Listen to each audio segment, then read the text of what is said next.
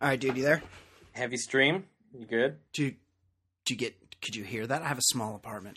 I heard the flush. I did not hear the stream. Was it a trickle? I had a nice stream. All right. I have a nice, healthy stream. Okay, that's good to know. I'm gonna write that down. Yeah, make a note about it. I like to keep tabs. Yeah. You want color-wise? It was mostly clear. I like to drink a lot of water, and it's really important to me to stay hydrated. I'm a big water guy myself. Oh, good. I'm good. Yeah, you're into health. You're into fitness. I like that. I like that about you.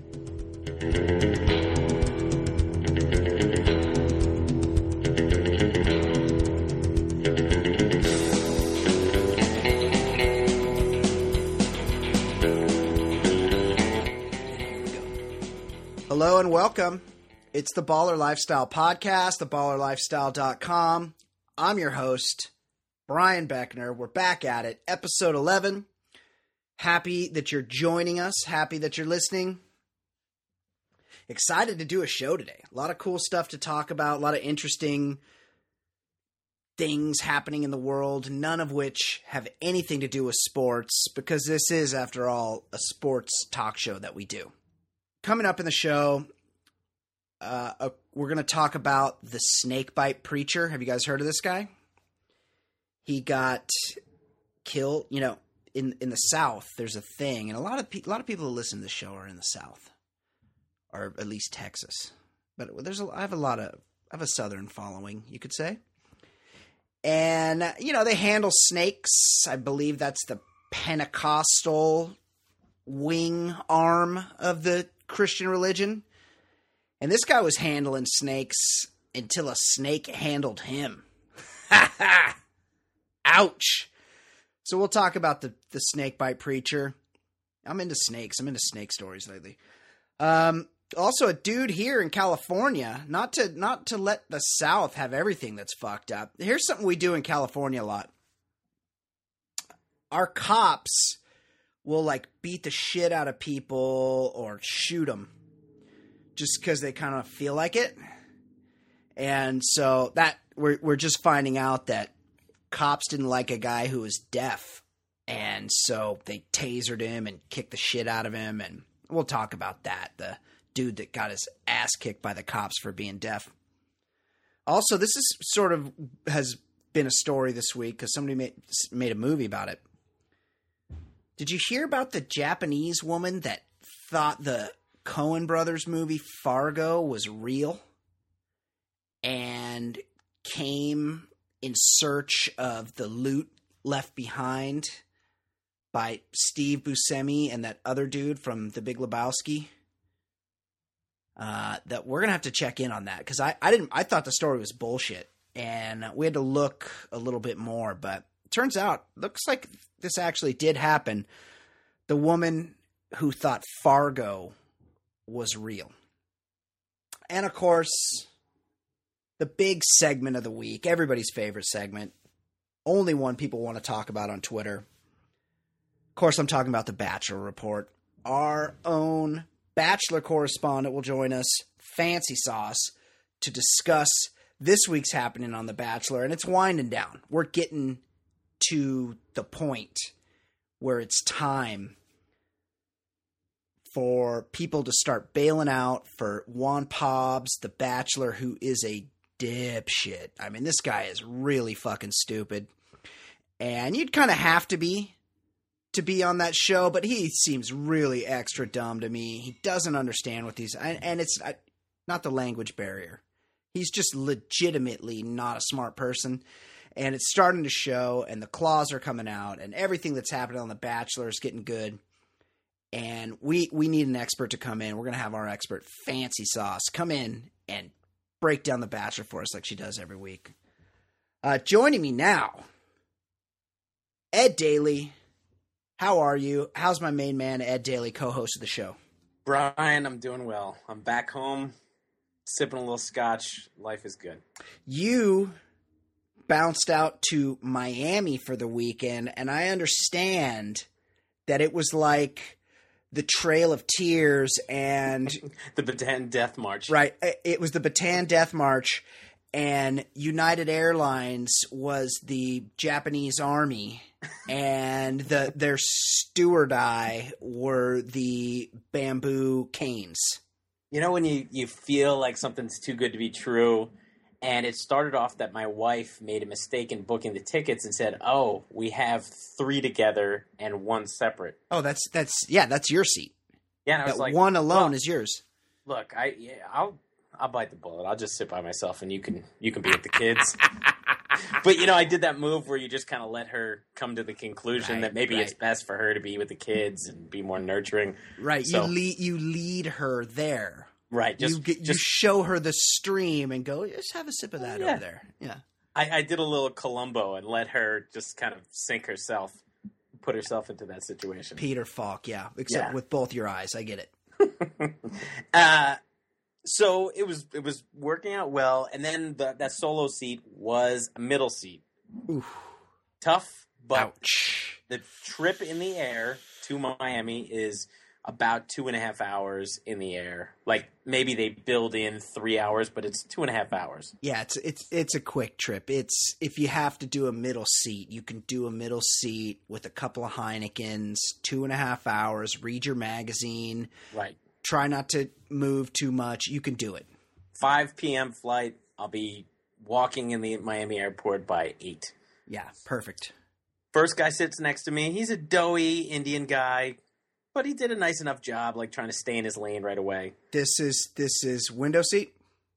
This is aisle seat. So he kind of leaned into the aisle. So we didn't, it's kind of like meeting your college roommate. Like you're just waiting to see who's going to sit next to you. Right. Respectful Indian guy, not to stereotype, probably some type of software engineer. He flies a lot. He knows how to do it. He booked that aisle seat on purpose. He knows how to sit in the aisle. He's staying off your armrest. He gets it. Totally nice guy. Didn't try to talk when he sat down, which is a huge plus. Of course. Right. He wants to do his thing, and he wants to leave me the fuck alone. Bingo. Right. So now, good. But you're flying to Florida. Mm-hmm. Which, like the populace down there, Ed, there's a really, really good chance that the person that sits on the other side of you could be a redneck. He could be fat. He could be a criminal. He could be, and he might have been, right? Because I look up and I get the excuse me, like somebody's trying to come through. Yeah, and it was just a mountain of a man. Oh, Jesus! Like looked like Bluto from Popeye. He had some sort of gym T-shirt. He was like one of those weightlifting guys that can't quite lower his arms all the way, like the kid from Christmas Story, like just trouble. Yeah. And he wedges himself in there, and immediately, his legs are like naturally spread. So all of a sudden, it's like a quarter of the way into my seat, and there's some like aggressive leg touching going on. Oh, it's tough, and it's. I don't even blame the guy. I mean, I blame him for developing his body in an uncomfortable way. Like, I don't want to look at that. But at the same rate, those seats are very small. He didn't get a bulkhead. He didn't get an exit row. He's fucked. He's more fucked than you at this point. Right. But I leaned down to go grab a couple magazines. And while I do that, he lifts the armrest. Whoa. So he's got full access to my seat now. Whoa. And I do blame him for that. Oh, of course. Yeah, that's against protocol. The armrest is only for lifting if there's no one in the other seat. Yeah, and he was, I guess, from the creatine and whey protein overload, like he's emitting a lot of heat. Desiccated liver. Right away, I'm feeling like sweaty leg, sweaty shoulder that's touching him. And so I've, like, all of a sudden, by default, have to volunteer to be the slightly lean forward guy. Yeah, you do. Yeah. Well, it's a survival technique. He probably came straight from the gym. He's probably like borderline roid rage at this point. He's just taking some.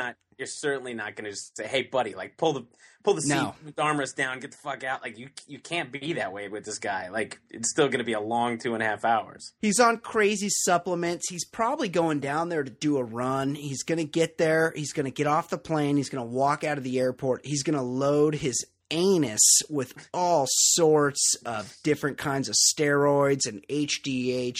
He's got vials waiting for him there that he can put inside his body and get back on a plane and fly back to Jersey.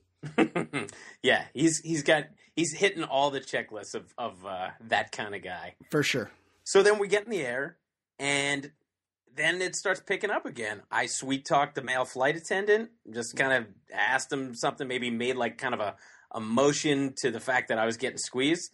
Guy gave me 2 free drinks. Wow. Right out of the gate. I was like, score. Everything's coming up Millhouse. I like that, yeah. And I mean, I'm not gonna be too picky when I get the free drinks, but I mean, it was 2 Dewar's, which is a little bit of the paint thinner variety. But it's a blended Scotch whiskey. It's not a little harsh. But hey, you might take an ice cube in Dewar's, and I won't frown on you for it. It's not the best whiskey made, for sure. No, but it's a flight. I'm trying to ease everything. Like, fine, I'll take the 2 Dewar's.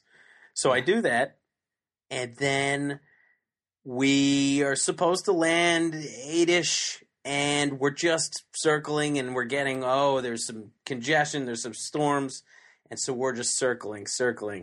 Finally, at about 9:30, so we've been circling for an hour and a half. Whoa. What? Just wow. Oh, weather. No. Oh, no. We're informed we're going to Fort Myers, Florida. That's not... I've heard of it in a spring training sense, but I know nothing about it, but I know it's not Miami. Yeah, it's like Port St. Lucie, Vero Beach. You know, it's like, sure, it's only a place for like 30 days a year. Yeah, I'm not going to hang out with the St. Louis Cardinals there, so I'm not sure what I'm supposed to do at Fort Myers. And the answer is we're not allowed to do anything in Fort Myers but sit on a runway and just getting updates that the weather's still bad and there's nothing we can do and blah, blah, blah. And we take off Fort Myers. We're on the runway at Fort Myers from 10 p.m. till about 12:45 or so. And at that point, I was standing, but now I'm helping my wife deal with 2 kids that have not had. They don't serve a meal on a 2.5-hour flight. So yeah, they're hungry. We were feeding them like goldfish and shit like that, but trying to keep 2 kids that can't fall asleep occupied till 12:30. It's become full-on disaster. Finally, we get to Miami. I think we land at around 1:45 in the morning, something crazy like that. Yeah. And also, because it was a short flight, I think those 2 Dewar's were the last 2 drinks available. So no food, no drink, just sitting there sweating. It was bad. That's absolute bullshit. The airline industry should be embarrassed. I know there's a passenger's bill of rights, but being kept on a tarmac for 3 hours with no food or drink is absolute bullshit and borderline torture, and should be the airline should be held criminally liable. Yeah, they should be charged with war crimes. Absolutely, the worst. Now, how was Miami? Like, did you get out on South Beach? Did you get up to anything? I did get a pass on Saturday night. I went out with an old college buddy, and Miami is a lot of what you'd expect. There are some fantastic looking women. There are also just a staggering amount of bad boob jobs. I bet. Just tremendous how women were talked into like 8 sizes too big and just not the right shape. Like just a plethora of disastrous South American plastic surgery school. I could see that. Yeah, absolutely. And there was a boat show in Miami at South Beach that weekend. So you get a high class of dudes going to a boat show. Boat show, you're going to have hundreds of guys in black T-shirts with severe goatees. Yeah. Sunglasses on the back of their heads at 10 o'clock at night for no reason. A lot of chest hair. A lot of giant bellies. I saw 3 guys out of about there was a group of 6 guys that walked into the bar I was at. 3 of the guys, their name tag said Buzz. Like 3 out of 6 guys named Buzz. 3 buzzes. Multiple buzzes. And my buddy and I were sitting there having some drinks, and I'll just say a well overdressed woman wearing very tight clothing was eating a meal by herself. She was alone. Yeah, just a lonely woman, and moderately attractive. She was eating a meal of potato skins by herself, so maybe carbo loading for something big Had a big activity. night planned. Yeah. Yeah, and my buddy asked her where she's from, and she said she just came in from Las Vegas. Oh, yeah. And she was going to go to New Orleans after this, so she's on tour. I'm no detective, but I'm going to go ahead and say she's maybe kind of on a working vacation. The NBA All-Star game was in New Orleans. Yeah, so maybe right. That's where she was going the next night. Yeah. And my buddy was particularly enthralled with this one. And so she also had another friend that she called to meet up with us. Mm-hmm. And they always have another they can call in if the need be. Right. So all of a sudden I'm playing wingman by entertaining another hooker while my buddy is haggling prices or something. Yeah, wow. And I asked the other hooker, I was trying to talk that I was trying to make it as comfortable as possible, but also letting her know I knew exactly what the deal was and I was not going to pay her for sex, but maybe her friend might. You're a gentleman. You know how to host a hooker. No. Never have you been charged with being rude to a hooker, Ed. That's this I can say about you. So I asked her a very simple question. I thought the clothing she was wearing I just wondered where she got a dress that had 4 slits that went pretty much all the way up her ass and front. And I just asked her, I was like, where do you go purchase Can I take a guess? Like, do you make that yourself? Do you go? She got a little mad, but go ahead, take a guess. Internet. She did say something about the internet, and I don't know. You have to understand, this is about 10 drinks deep and talking to a hooker. And then I also asked her, where do you shower if you're out for the night? She didn't particularly like that question. I said, you might work from job to job. Are you letting John number 2 just kind of follow up John number 1? Or do you shower at John 1's place? And she got very angry and she pulled her friend. And my friend, my friend did not get the $400. So what you're saying is, hey, hooker 2, my buddy's over here talking to hooker 1. Listen, in between Johns, do you shower or do you typically just take a horse bath? Food for the mind, right? I just figured everyone would want to know this kind of stuff. Absolutely. Ed, excellent story. I'm glad I wasn't with you. I would be very uncomfortable in the presence of a hooker. I feel like I've been around them, maybe in Las Vegas, maybe at the Center Bar at the Mandalay Bay or the Hard Rock Casino. Super dumb. But if I were in their presence and I was aware of it and I was not too inebriated to know it, I would be very concerned because I feel like they could have things on them that could leap off of them and onto me. Like mobile AIDS? Yes. Flying AIDS, airborne HPV. I was right in that level of drunk where somehow in my head I thought I was supposed to be cordial to her, but yet right. I was not drunk enough to think this was a reasonable transaction I wanted to make. So tell me, your career choice, having sex for money, how's that working out for you? What's your long-term career growth? Yeah, where do you see yourself in 5 years? I mean, besides in a drainage ditch right here off of South Beach. Wow, that's excellent. Hey, Ed, not to change topics. I've noticed people talking about this, and I want to get your thoughts. Okay. The new Tonight Show started this week. Okay. With Jimmy Fallon hosting. And I feel like Jimmy Fallon took over the Tonight Show, and people will just not stop jerking this guy's dick off about how great he is at hosting the Tonight Show. He's done it once. I think the guy's a talented guy. He has tons of ability. I find him a little vanilla. He doesn't really make me laugh a lot. He's fine. He's whatever.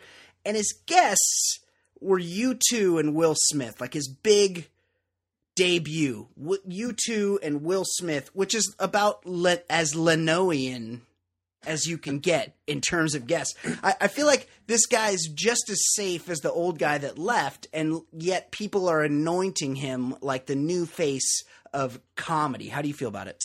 I am similar. I have similar feelings as you.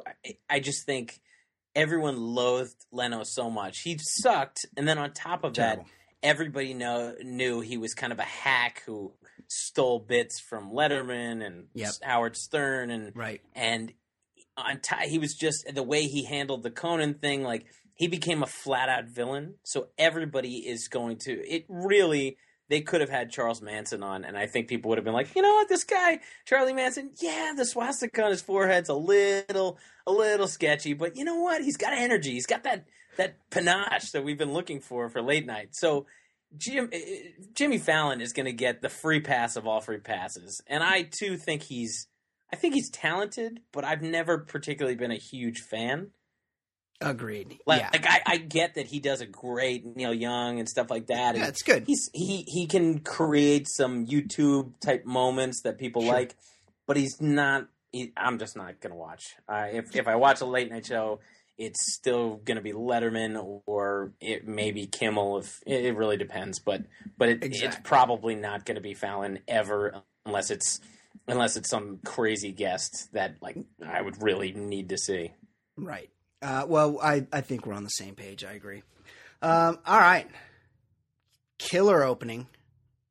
Like, as good as we can be, as usual. Proud of us. Yeah, as usual, I'm really patting myself on the back, really happy for myself and what we've done so far. Let's take a little break. Let's take a breather. Regroup.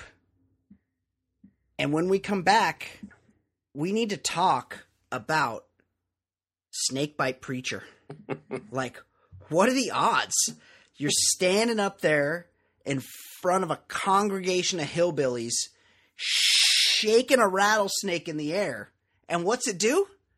It bites you. It did what a rattlesnake does. Weird. Where do you even get a rattlesnake in Kentucky? Another question. Stay tuned. This is the Baller Lifestyle Podcast from theballerlifestyle.com. Stick around. We'll be right back.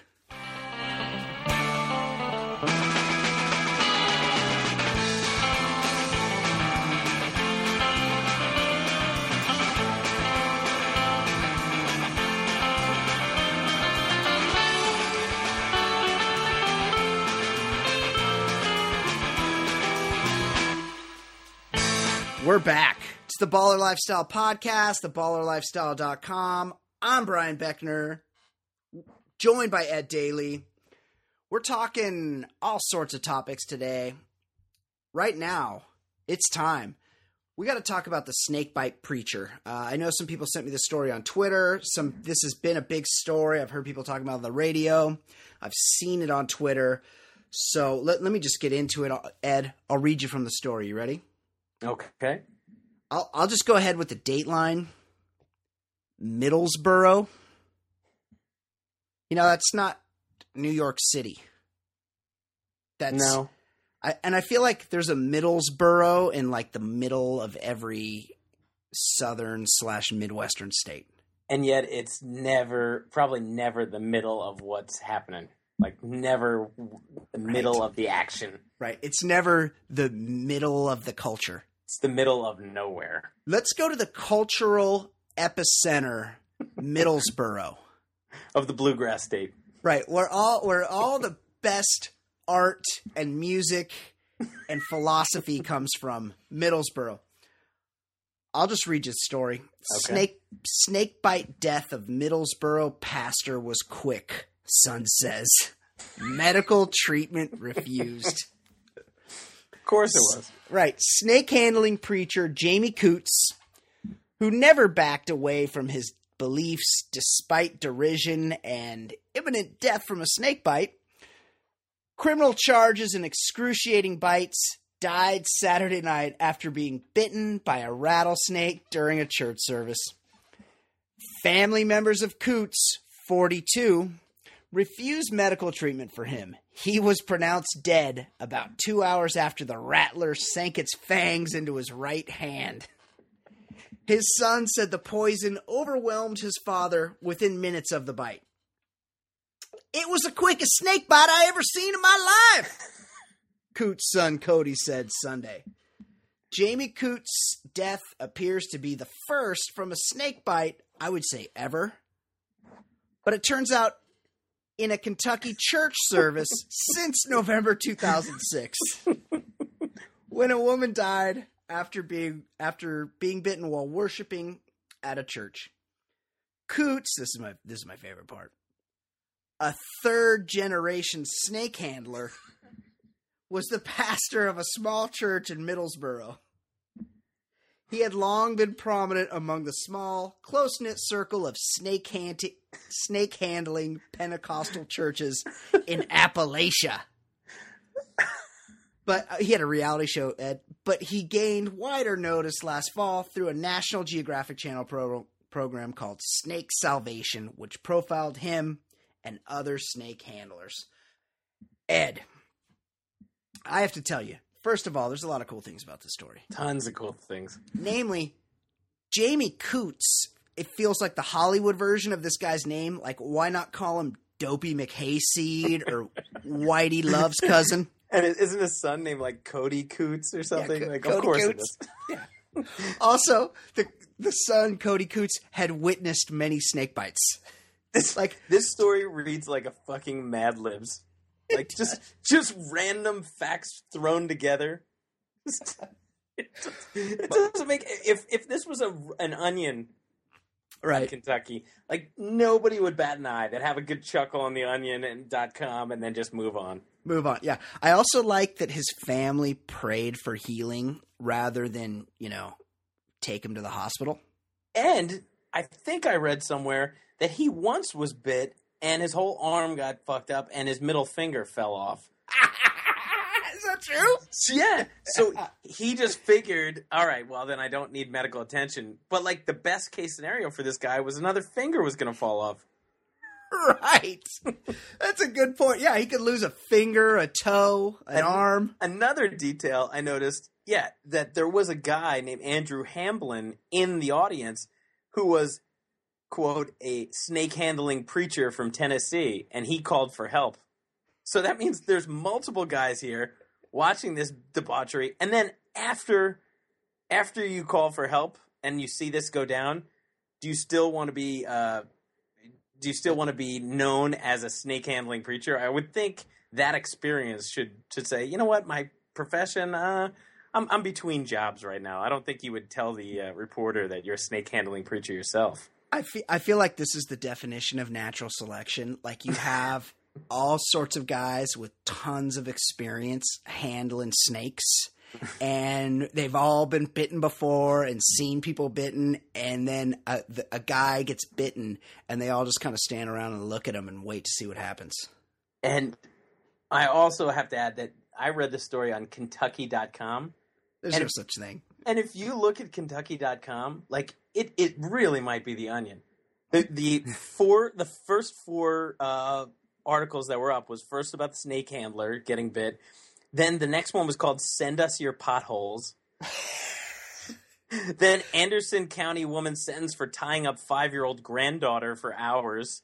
Then widow of extreme rampage runner sues race organizers. Like, this is not... And these are all people whose vote counts the same as us. Did these guys ever see Indiana Jones? There was a reason why he was so afraid of snakes. Yeah, absolutely. Yeah, I just wonder, like, they're sitting there praying, and they're like, dear Lord, please heal our father, Jamie Coots. And I just feel like this vision, like this ghostly figure comes down and a light lights up the church and everybody's awed. And there's the Lord, Yahweh, right there at the pulpit. And he's like, hey, sorry, guys. The Lord left all of his anti-venom on the ambulances that you guys are too dense to dial your soup can with a string to call. I don't even understand why this is religious because somewhere in a Bible it says something about snakes, like they heal. No, it's because, well, I don't know, but it's because God loves them so much that he's going to protect them, that they can handle. I think they drink like turpentine or cyanide also. And it's like, God won't let me die because I'm here to preach the word. I'm God's vessel. I can't be killed. I'd love to show up and the following week and just give these people a sermon and be like, I just want to know, do you all have human or animal feces for brains? Just to ask the parishioners. Just get up and then have like one of those snake in the Jack in the Box type thing that springs out at people. Right, scare them. Totally fuck with them. I love it. Well, thoughts and prayers, Jamie Coots. A snake bite isn't a death. Well, you would know better than me because you'd already been bitten by snakes, and now you died from being bitten by one. A snake bite isn't a death sentence as long as you get it treated by a medical professional straight away. They have anti-venom. They have ways. Or if you pray, right? If you pray. Oh, yeah. Right. My bad. Yeah, you could have also prayed it out. Absolutely. And I guess future thoughts and prayers to Andrew Hamblin, which we'll probably read about in a couple weeks. Right, and or Cody Coots. Cody. Right. Which, if I ever have another child, I'm promise to name him Cody Coots Beckner. Either that or Dopey McHayseed. All right, here's another story, Ed. See what you think about this. You're from Jersey, where the cops are really, really dirty. Like, don't get into it with any cops because they're all on the take or they'll just disappear you. And that happens here too. Mostly here in Southern California, we just beat the shit out of people. Our cops just beat the shit out of people just because they feel like it. I feel like they don't get enough action. And that happened recently, and it happened to a deaf guy. California cops taser deaf man, beat him into unconsciousness as he tries to use sign language. Cops in California needlessly tasered a deaf man to the ground and then beat him into unconsciousness, a new lawsuit claims. Jonathan Meester alleges officers discharged an electric charge into his body after mistaking his attempts to communicate via sign language as aggressive hand signals. He's lucky they didn't shoot him. He claims 4 cops arrived at his friend's house in Hawthorne, hometown of the Beach Boys, Ed. Oh. Hawthorne, California. The day before Valentine's Day in 2013, after receiving reports of a burglary. Meister was removing his own property from the backyard of a friend's home with the friend's consent when he was initially confronted by 2 cops.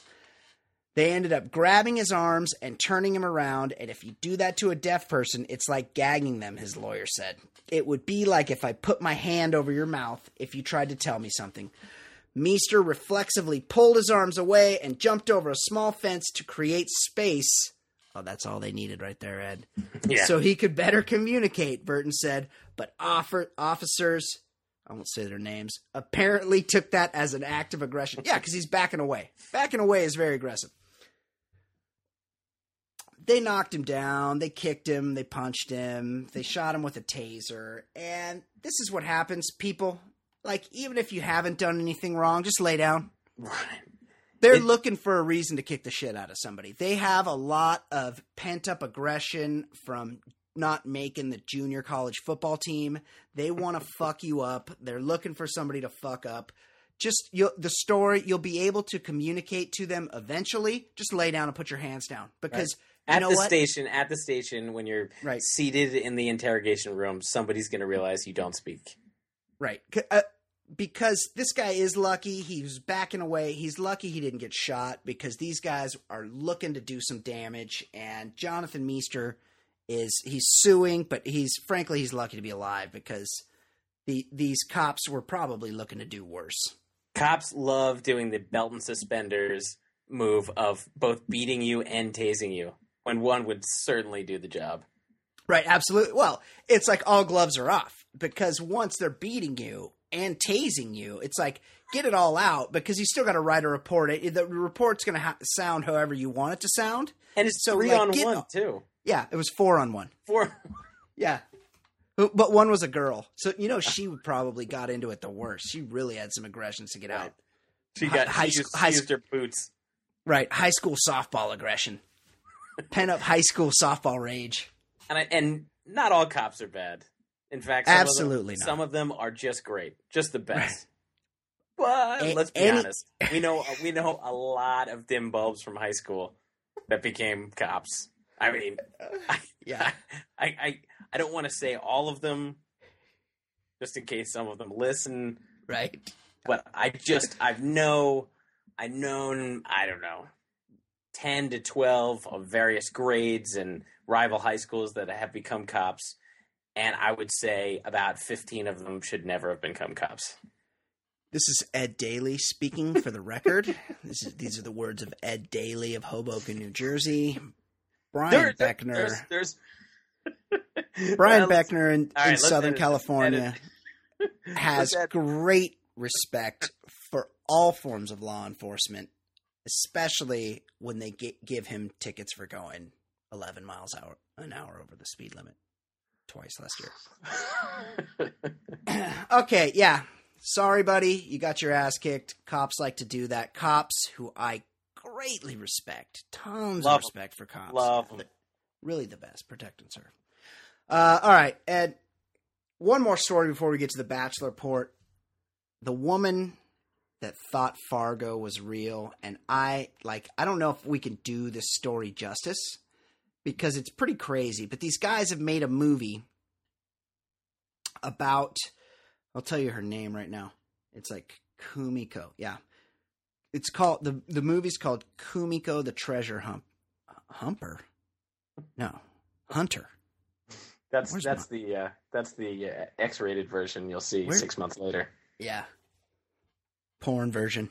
Porn parody. A Japanese woman traveled to America in search of the suitcase of money that was buried beside a snow-capped fence post in rural Minnesota. She didn't know Fargo was just a movie.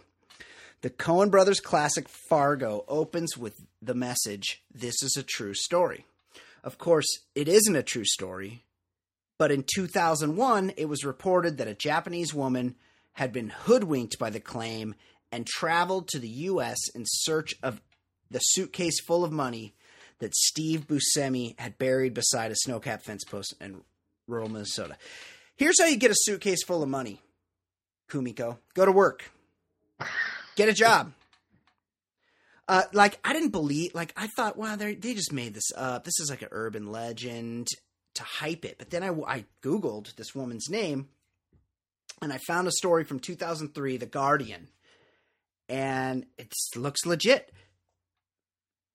Spoiler alert, this chick died. It was just one of those crazy little stories buried in the morning paper, News of the Weird, as it's sometimes known. True stories about real-life events so unlikely and ridiculous that they attain a kind of absurd magnificence in the retelling. Cult film sparked hunt for a fortune was the small headline that attracted my attention that morning back in December 2001. A Japanese woman searched a remote area of America during a quest to find a briefcase containing almost $1 million buried by a fictional character in the cult film Fargo. It's so weird. According to the article, a 28-year-old woman had left Tokyo a month earlier to travel to North Dakota in America's Midwest. The police were called after she was spotted wandering around the outskirts of the state capital. When officers interviewed the woman, she showed them a crude map that was supposed to show the location where the money was hidden in the movie. We tried to explain to her that it was a fictional movie, but there really wasn't any treasure. Eventually, they ended up finding this woman's body. My question is, even if you believe it's real, you do know that you don't need to go there in the winter to look for it. They found her in a snowdrift. She could have gone in the summertime and had a look around, right? Just because the movie's in the winter doesn't mean that's when you have to go look for the treasure, right, Ed? It would be a lot easier when there's less snow. You'd think. You don't have to dig through the snow. Or maybe she thought he buried it in the snow, so she figured, well, the snow's melted and now it's reburied. under the snow. The only way to find it is to dig it out of the snow. It's a weird story, right? A little bit, and I did notice a very surprising information about Kumiko. Before she left, it was said that she had a faltering love life and career in Japan. I would have figured she had a lot going on.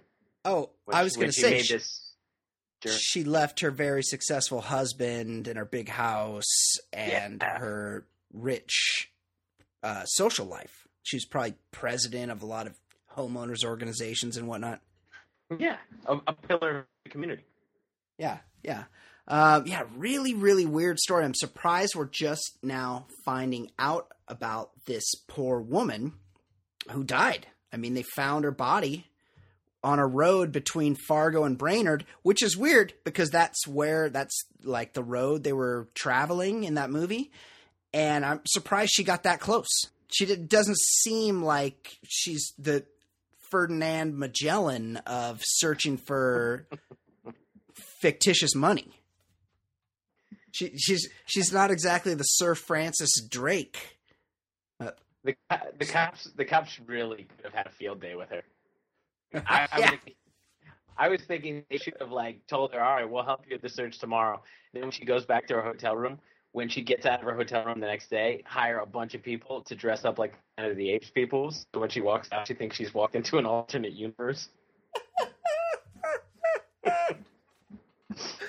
I just wonder, what other movies people do people watch Indiana Jones and they're like, oh, holy Raiders of the Lost Ark? They're like, holy shit, I'm going after the Ark of the Covenant. This guy's led me right to it.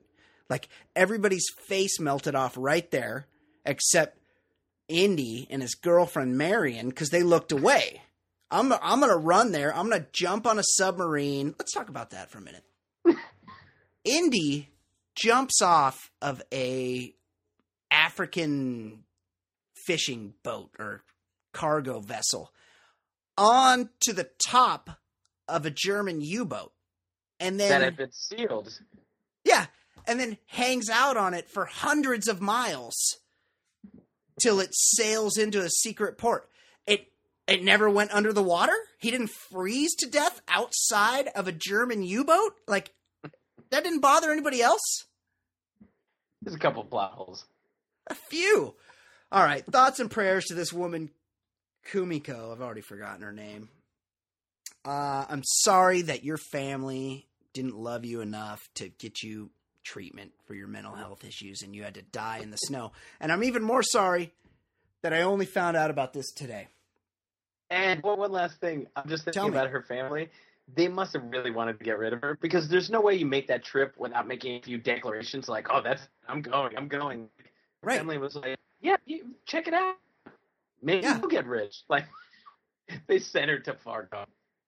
Yeah, exactly. That's exactly right. She couldn't have. They were probably happy to be rid of her, and they thought, well, she'll be back. She'll realize she'll be back in a few. Okay, Ed, it's time. It's time we do it. I'm not even going to ask you. I'm going to save it for Fancy Sauce. Everyone's favorite new segment, the most popular segment on the program, The Bachelor Report. The Bachelor happened this week. People got kicked off. It's down to 4. There's 4 bachelorettes left. Joining us now, official baller lifestyle, Bachelor correspondent, everybody's favorite, the most knowledgeable Bachelor analyst there is on any podcast in America. It's Fancy Sauce. How you doing, Fancy Sauce? Wow, what an intro. Yeah. Am I really everyone's favorite? Yes. Hi, Absolutely. Ed. How are you, Fancy? I'm good. How you doing? Great. Hey. I'm ready for you to drop some Bachelor knowledge. Did you watch this week? Did you get a chance? Too busy? You bet your ass I did. Oh, awesome. I like it when you watch. It's more the fun when you watch. I did. I missed the first few minutes, but I did watch. I can't say attentively. I was, playing with the phone kind of thing, but I did watch. That's how Brian watches too. Did you is this like a bonding experience with Mrs. Daly? Like you guys sit down and watch together? Or she gets pissed off because you make comments about how annoyed you are by the contestants? She was getting a little pissed. Like she had been asking me to watch Bachelor with her for years, and I think she instantly regretted that because she didn't like my comments or questions. Or I have a lot of trouble keeping track of the dingbat blondes who all have the same name. Right. Yeah, it's difficult. So I was like, which one is that, Nikki or Christy? Or what? I can't keep track. So she was none too pleased with my comments. And I also made the comment that like they're just being competitive because it's a game and there's no way that there's real feelings going on. And she got very insulted. Oh, really? Oh, interesting. I love that. Everyone's got really strong opinions on how this kind of all plays out. Yes, they do. What are you trying to say? I'm not trying to say anything. What are you trying to say? Fancy. Okay, so this Love week, having you on. Give us a you. heads up. Tell us what happened. I know I was watching. I know you were watching. I know Ed Daly and Mrs. Ed Daly were watching the show. People across the country, around the world. Yeah, it's a huge show. We're watching The Bachelor. It was crazy this week. Crazy. Tell us what happened. Okay, so here we are, week 7. So we go to Juan Pobbs' hometown of Miami. Yeah. Weren't you just there, Ed? I Did you run into- I was not. I was not on a yacht though, so I didn't happen to see him, and I don't know where that random horrible dance club was.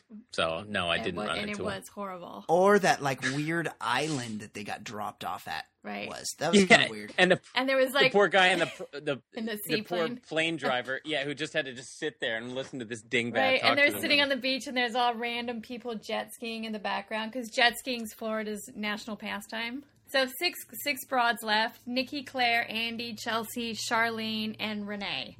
Okay, one thing, biggest mystery: how has Renee made it this far? Absolutely. How did Renee even make it onto the show? She's really, really plain, not matronly. Yeah. She's a mom. She looks like a mom. She seems older than she is. She has bootleg hair. Her hair's bad. Her makeup's She doesn't know bad. how to put on makeup. She seems Bless nice. her. You know Right. what? She's the nicest. At the rose ceremony last night, she had so much bronzer on. I thought for sure she was auditioning. She did have for the reboot of the C. Thomas a Howell ton vehicle from the bronzer. 80s, Soul Man.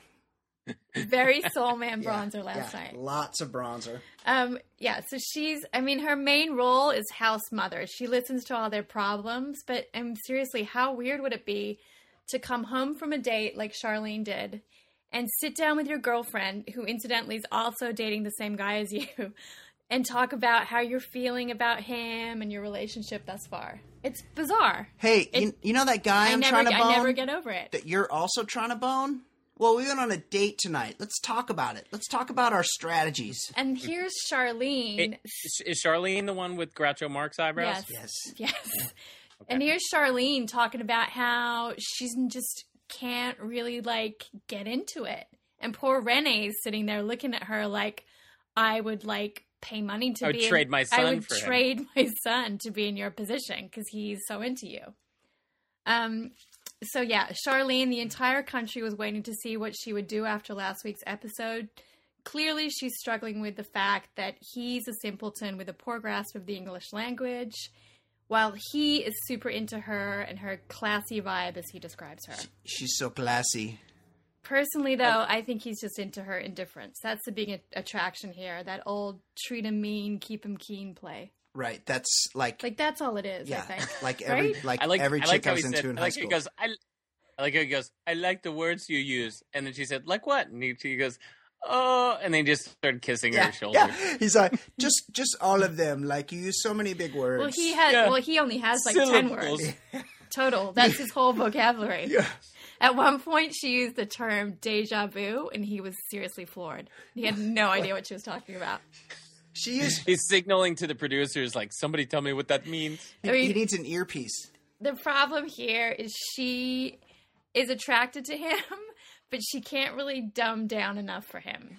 Nor can she open her mouth during kisses. No. What was that? She's attracted to being on television, and mark my words, she's frigid.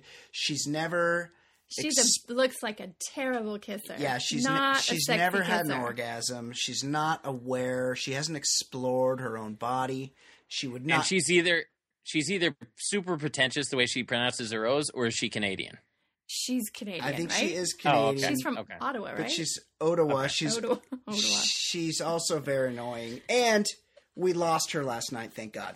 She might have called him simple at one point. She said something like, "I wish I was just simple. It would be so much easier." Yeah, she's like, "I wish I was as dumb as you." Relating to him. Yeah. Mm-hmm. It was great. But in between his one-on-one date with Charlene, he goes and sees his family. And my favorite was his cousin had adult braces. One of my favorite things. Yeah, he had really big adult braces. He didn't go for the clear. And I'm pro adult braces. No Invisalign here. Right. He had big teeth with big adult braces on, and that was a highlight for me. He tells the cousin that he thinks Charlene could be the one. So he was super bummed when she comes to his hotel room that night to deliver the bad news that she's bouncing. And at one point he tells her, "I rather not being appreciated and being honest than being appreciated not being honest."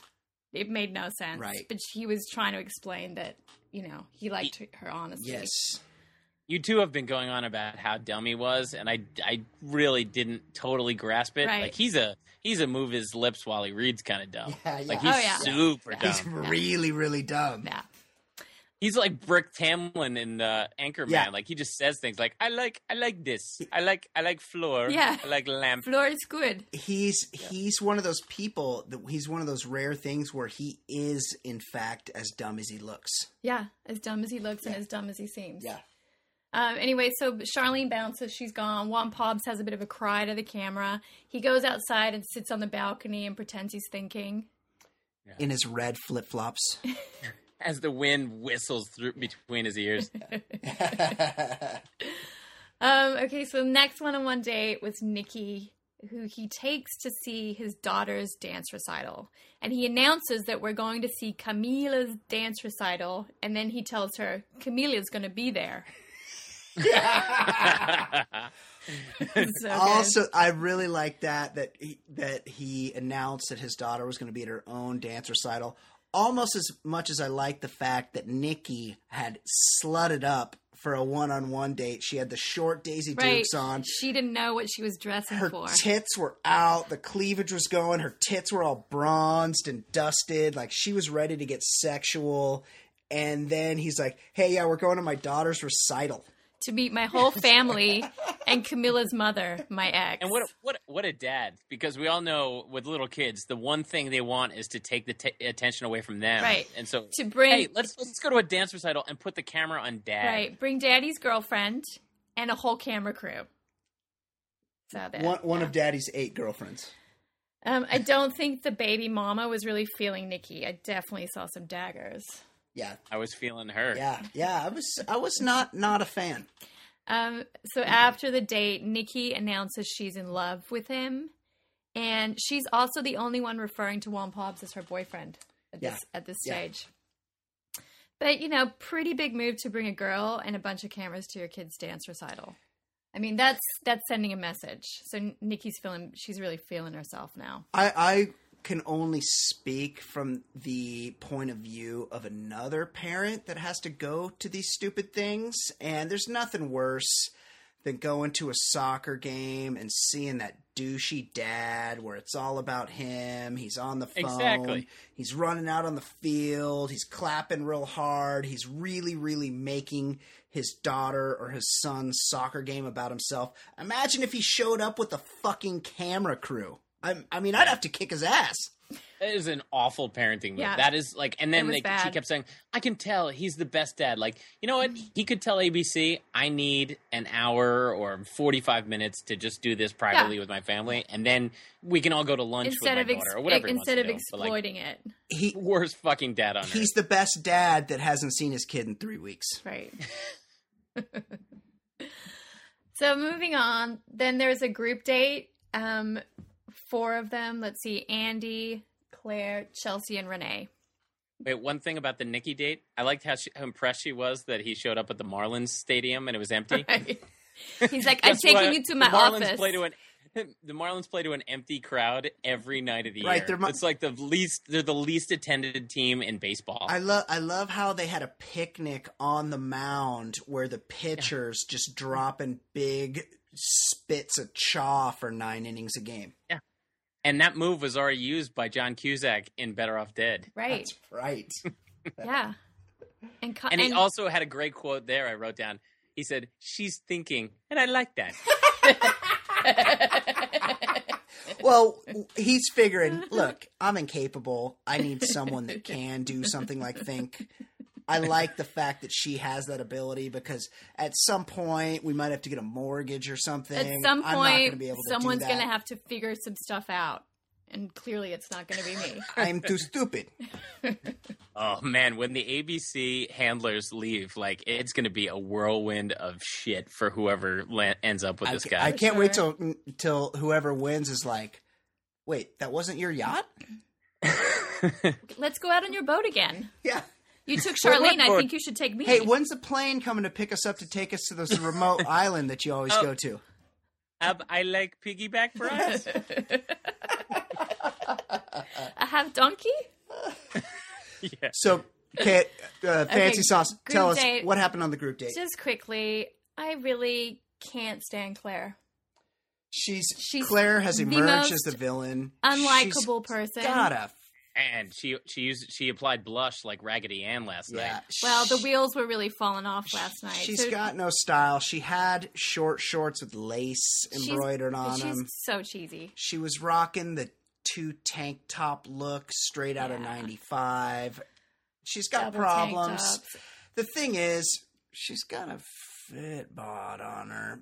But Yes. Ed agrees. But the problem is that her crazy, and this happens to a lot of chicks with fit bodies, her crazy is usurping her hotness. Well, she bangs on again to Juan Pobbs on the group date about her dad. And then she basically says whoever gets the rose on this date is a shoo-in for the hometowns dates. And it's obvious she thinks it's going to be her. So when he gives the rose to Andy, she really starts to come undone. She lost her shit. And this was a highlight for me because I've been waiting for her to start dropping F-bombs and lose her shit because she's clearly the most emotionally unstable one on the show. She's like probably from the beginning. She's like yelling at the pilot, like, just take this piece of shit off. Let's go. No, she's sitting on the seaplane and she's like, cause, you know when they bleep words and you try to figure out like, the way she was swearing, it was very inconsistent by the way like language patterns work. I was trying to figure out what swear words. It was like, let's fucking fuck this. She's on the plane and she's like, it? let's wrap this shit up and go home. Yeah, that's what she said. I would just watch it again. What? Ed, that's a function of her being from Sacramento. Anyway, they get back to their baller hotel suite, and then the other highlight of the episode is Nikki and Claire get into this bitch fight where Nikki tells Claire she can excuse herself from her room, and then this amazing, idiotic exchange ensues. Did you pay for this room? Is this Did your you room? pay for this room? Did you pay for it? Do you sleep here? Did you pay for it? Do you sleep in here? And on and on and on. It was awesome. Whatever the opposite of uplifting for women was, right. That was that scene. Yeah. That was like, it was staggering how bad it both came off in that argument. Really. Yeah, it was. Neither of them, well, they're not arguers. And nothing annoys me more than watching two people that can't argue, trying to argue. It reminded me a lot of Stephen Hawking and Carl Sagan discussing the origins of the universe. Like, it was so... Chaos theory. Yeah, it was so over my head that I was just like, wow, it's amazing how intelligent some people can be. Yeah, it was mind-blowing. They argue, and I like that.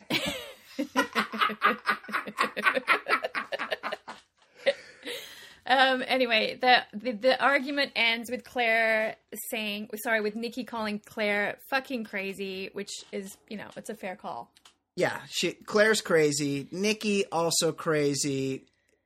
You're a contestant on The Bachelor. Nikki doesn't seem as crazy as Claire to me. Agreed. I would agree. Yeah. She just doesn't want to hang out with those other girls. She's trying to. The she's in it to other win broads hate her for sure. They do hate her. Question quickly. Ed, do you think Claire has veneers? I think she does. Brian thinks that they're not. No. I said They I look said like the big fake episode teeth I to watched me. before.